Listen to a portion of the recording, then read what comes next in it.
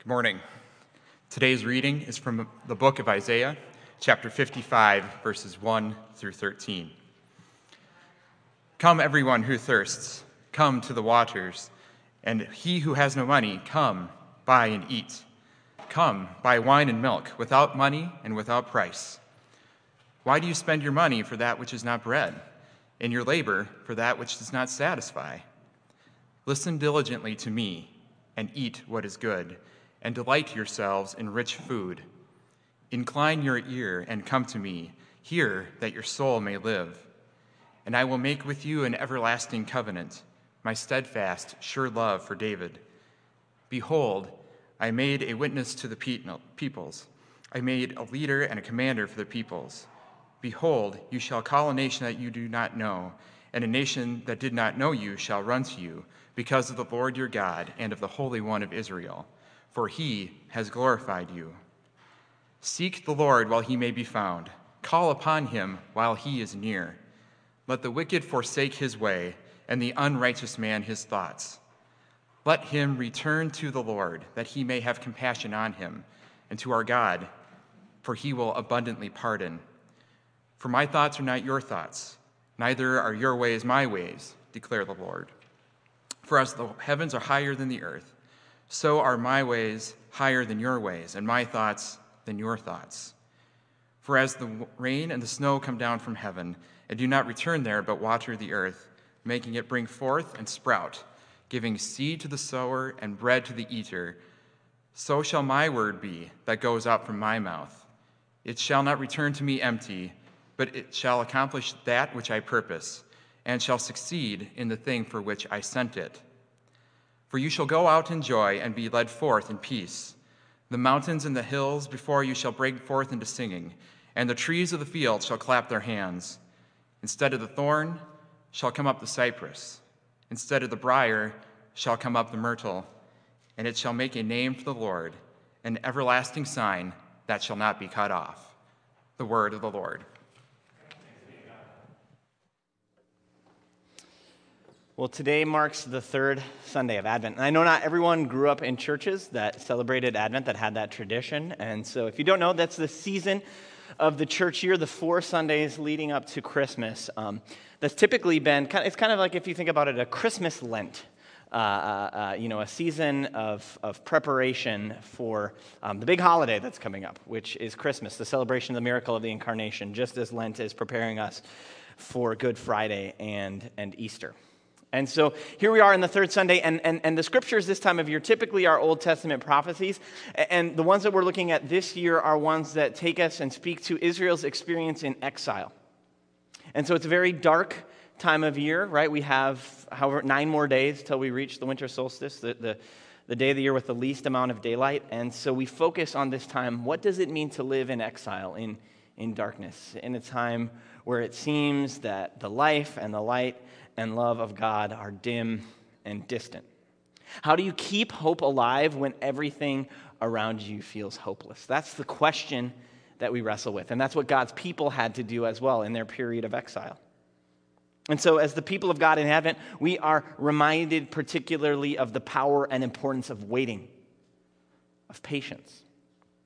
Because patience is itself is a hallmark of faith. It's a great manifestation of faith. Trusting that despite appearances to the contrary, God is going to show up and do something about our sorry set of circumstances. As Christians, we believe that God has already done everything that he needed to do at the first Advent 2,000 years ago in Bethlehem, and then, 1,970 years ago in Jerusalem on the cross, that God has achieved that great victory over sin, death, evil, and the devil. And so this season of Advent, we await his second coming and the full implementation of that victory. And so our sermons in this time have been focused on the E words of Advent, exile, endurance, expectation. I want to add 2 more to our lexicon this morning for Advent, and that is encouragement and extravagance. Because that's exactly what Isaiah chapter 55 gives us. It gives encouragement to a people who need to come home. And it speaks to the extravagant outpouring of God's grace and mercy upon them. And it's filled with invitations, almost from the first word. It says, come to the waters for those who are thirsty. Come to the marketplace for those who don't even have any money. It says, eat to those who have spent far too long feeding themselves with things that don't satisfy. To seek the Lord while he may be found. To come and reason together, to re-examine our whole way of thinking and planning and looking at the world. And so Isaiah 55, it's God's invitation, to move from a world that's filled with darkness and futility and frustration and to enter into a different kind of world, a world that is overflowing with God's grace. To look at the world through eyes that see that there's an ocean of grace out there, not just a desert of despair. That underneath our very feet are these vast aquifers of God's grace. If only we would seek it and find it. Grace, so real and so necessary. Grace that's like the rains that Isaiah speaks of, that fall from the heavens and accomplish its purposes regardless. It's like grace because the earth doesn't ask for it. It doesn't deserve it. And yet God sends it. And what comes forth is life, and life teeming with abundance. Isaiah says that God's word is the same way. And when he uses that phrase, that the word of the Lord, it's not speaking here about Scripture per se, but in the Old Testament when it says the word of the Lord, what it's talking about are God's promises, God's commands, God's royal decrees. God speaks, God promises, God commits, God blesses, God showers the world with grace, and things happen. Creation springs forth. Slaves are freed. Dry bones come alive. Poor widows have enough oil in their jar for food. A synagogue ruler's daughter comes back to life, as does a widow's son. Bleeding stops. Tax collectors and sinners repent and are forgiven. The humble are exalted, and those who have always been running in last place somehow find that somehow they finished first. And so God's word is a word of grace, which is good news for sinners. Good news for the poor, good news for the oppressed, good news for the sick, good news for the brokenhearted, good news for the people who, are always kind of picked last, put in the lowest reading group or the lowest math group, who are always passed over for the promotion or the position, the proverbial back row students of the world. To those types, grace has always sounded like good news because the world typically shows them so little of it. But grace has always sounded like bad news for the winners, for the front row students, for the meritocrats, for the naturally gifted and talented, the types born on third base who think they're standing there because they hit a triple. For those whom Timothy Keller calls, and I love this phrase that he coined, the middle class in spirit. Kind of like, yeah, I'm doing all right. I'm doing pretty good. Grace seems like bad news or not fully good news to them because grace isn't fair. And for the middle class in spirit, we have achieved our situation and station in life because we deserve it. We've worked hard and we have played by the rules. But grace isn't about working hard and playing by the rules. Grace is about us not getting what we deserve, but instead getting what we don't. Grace doesn't differentiate between the worthy and the unworthy. It doesn't discriminate between the good and the bad, the smart and the dumb, the rich and the poor, the sick and the healthy, the strong and the weak. Grace, it sounds too good to be true. Come, buy wine and milk without money and without price. How can you buy something if you don't have any money? That doesn't make sense. What's the catch? What's the famous saying? There's no such thing as a free lunch, right? Those green eye shade economists always like to say that. Someone's got to pay. The thing about grace is that while it seems too good to be true, what Scripture shows us time and again is that it is too good to not be true. And so what does a world filled with God's grace look like for us?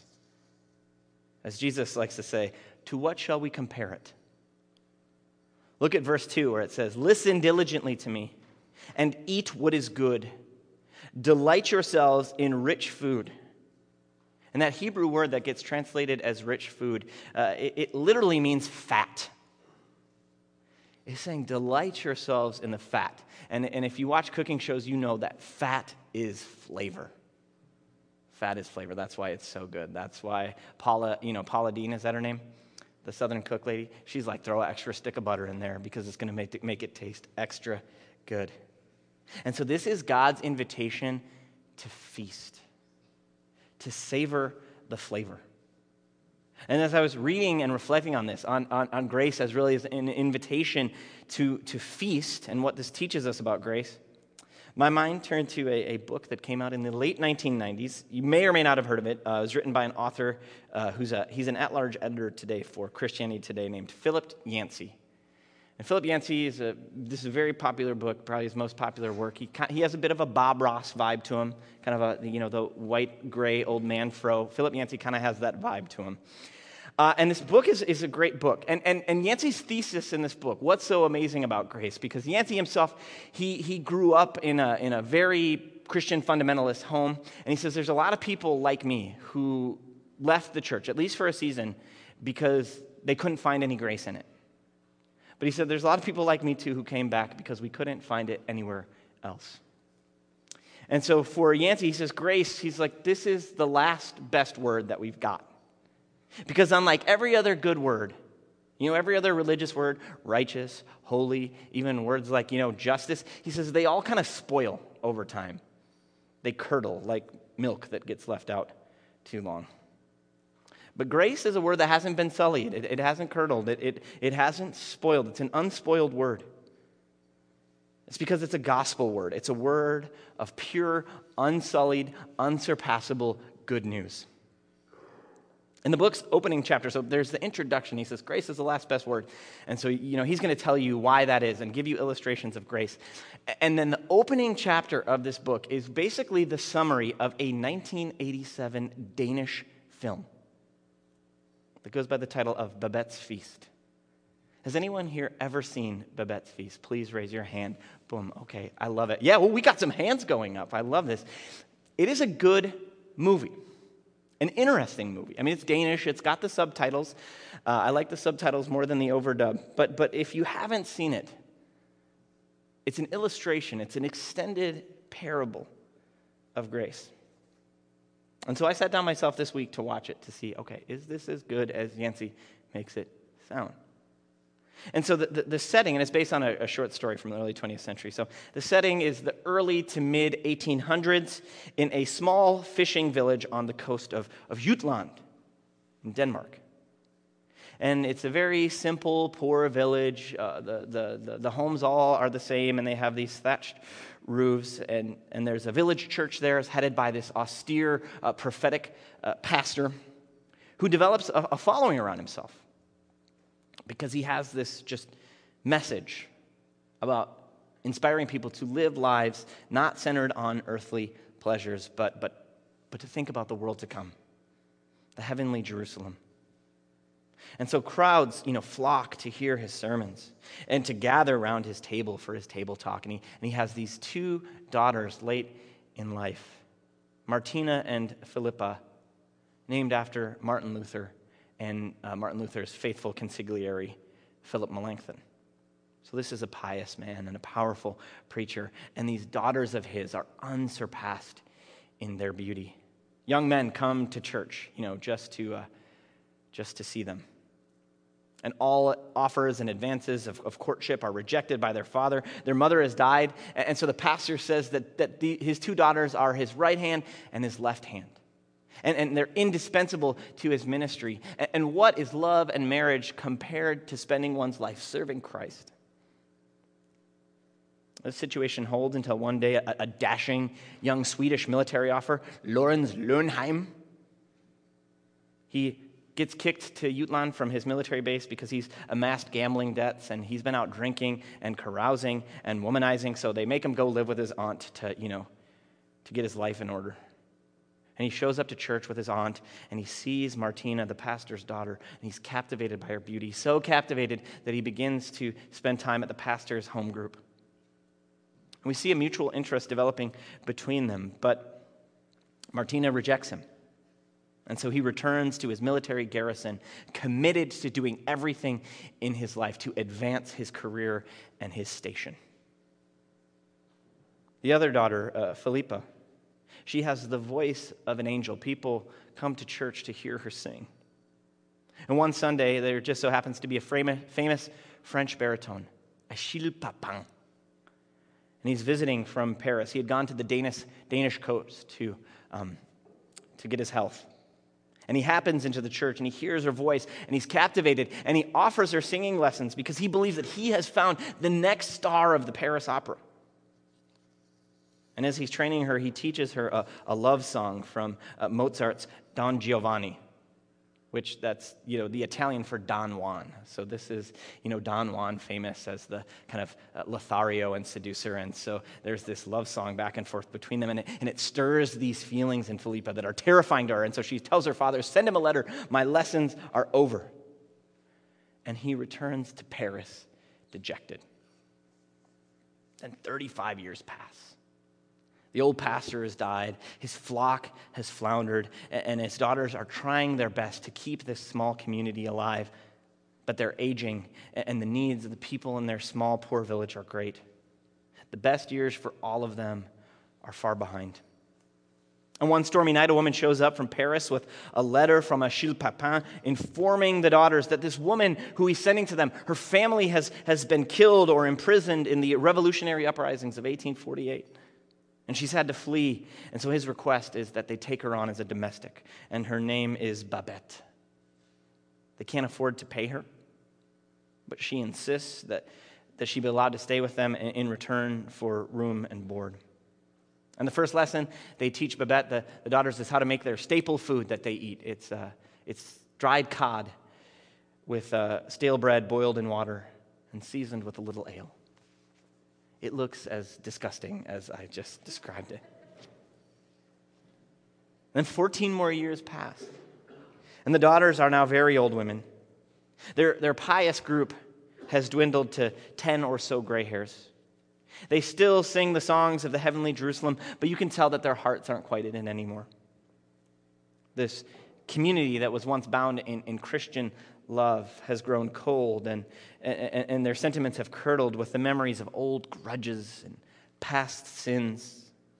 And it's really unclear what keeps this group of people gathering together other than habit. But then two events occur that stir this bleak and stable set of affairs. Babette receives a letter from Paris out of the blue informing her that she has won the French lottery. She will receive the sum of 10,000 francs. And the daughters announce their plans to celebrate the 100th birthday of their father with the remaining disciples.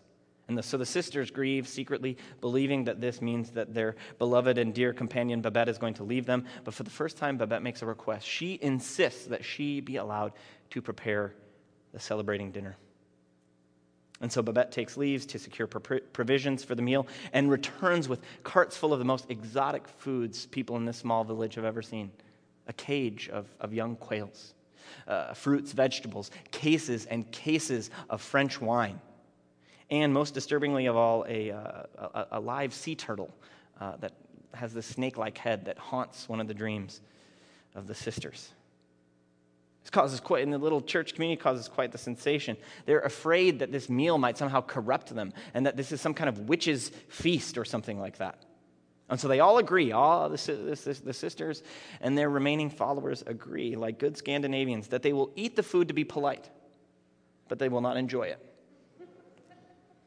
One of the church ladies says, and I love this, she says, we're going to eat it, but it's going to be like we don't even have taste buds to taste it. It's kind of like, smoking but not inhaling, right? How one achieves that is remarkable. And so then word comes that their celebration is going to have a guest of honor. This old pious aunt is going to attend with her now aged nephew, Lawrence Lowenheim. He will return back to the situation that he left almost 50 years before, and he's now a general in the Swedish military. And as he arrives, he's filled with regret for the love that he never had and for the life that he chose that brought him prestige and power, but not happiness. And so for him, this is going to be a reckoning and a reminder of all he never had and how he chose glory and honor over God. And so the guests arrive and the dinner begins, and they're first served a soup and a glass of sherry.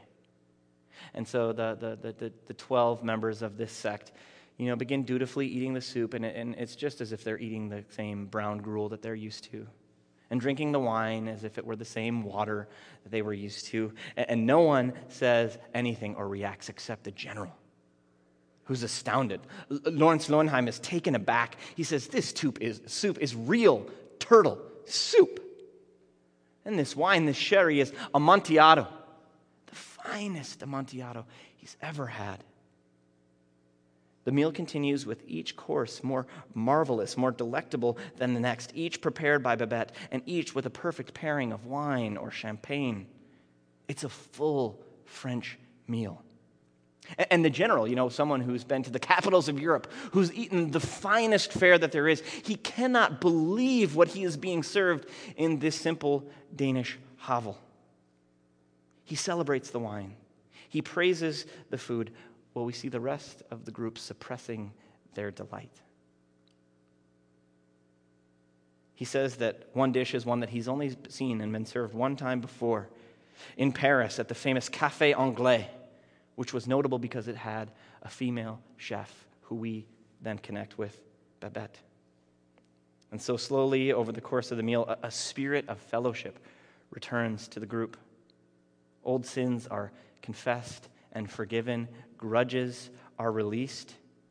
And the movie ends with the old disciples circling round a well and singing the old hymns under a clear, starry sky. But this time in their voices is that old sense of belief and a celebration of the mystery. And near the end of the feast, though, the general rises and he gives a toast. And he says, "Tonight, friends, mercy and truth have met together. Righteousness and bliss shall kiss. We have all of us been told that grace is to be found in the universe. But in our human foolishness and short-sightedness, we imagine divine grace to be finite. But the moment comes when our eyes are open, and we see and realize that grace is infinite. Grace, my friends, demands nothing from us, but that we shall await it with confidence and acknowledge it in gratitude." After the meal, the sisters thank Babette and sheepishly compliment her on the meal. And she informs them of her former life as Paris's top chef, and the sisters sadly wish her farewell because they're sure she's now going to return to Paris with her fortune. But Babette responds she will not be returning. She has no one to return to, and her community is there, and plus she has no more money. And the sisters are shocked, wondering what happened to the 10,000 francs, and Babette tells them she spent it, of course, on the meal. And that 10,000 francs was the cost of a dinner for 12 at the Café Anglais in Paris, those many years ago.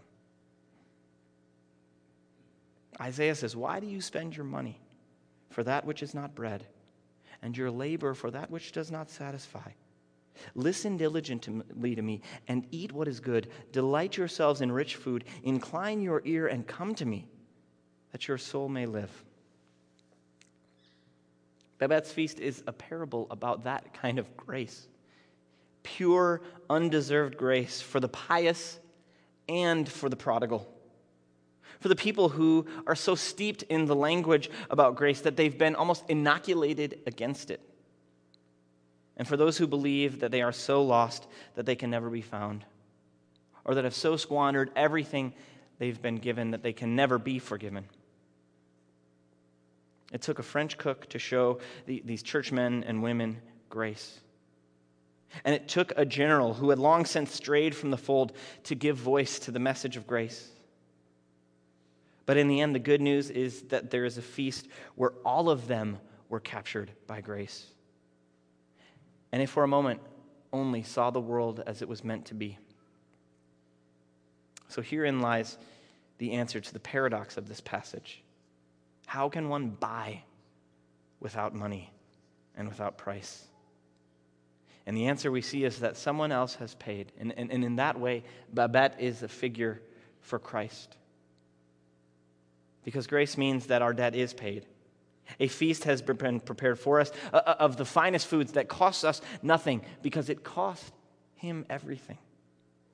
And grace ought to change us because when we realize how much we have received for nothing, how can we not also freely give? And when we know how completely we have been forgiven, how can we not also forgive? And so grace, then, we see as an invitation to stop living in a world where we are constantly keeping score. We're constantly measuring, and instead live in one where the slate has been wiped clean, because that's what God has done. Isaiah says as much: seek the Lord while he may be found. Call upon him while he is near. Let the wicked forsake his way, and the unrighteous man his thoughts. Let him return to the Lord. Why? That he may have compassion on him, and to our God, for he will abundantly pardon. And so this Advent season, as we mourn in lonely exile, what we need is a word of grace to free us from the ways we've been confined, to declare the good news that is exceedingly good for all people, that Christ is born, the debt is paid, and grace is everywhere. And best of all, it's actually for you and for me, and it's an invitation for all of us to literally taste and see that the Lord is good. In the name of the Father, and of the Son, and of the Holy Spirit, amen. Please pray with me.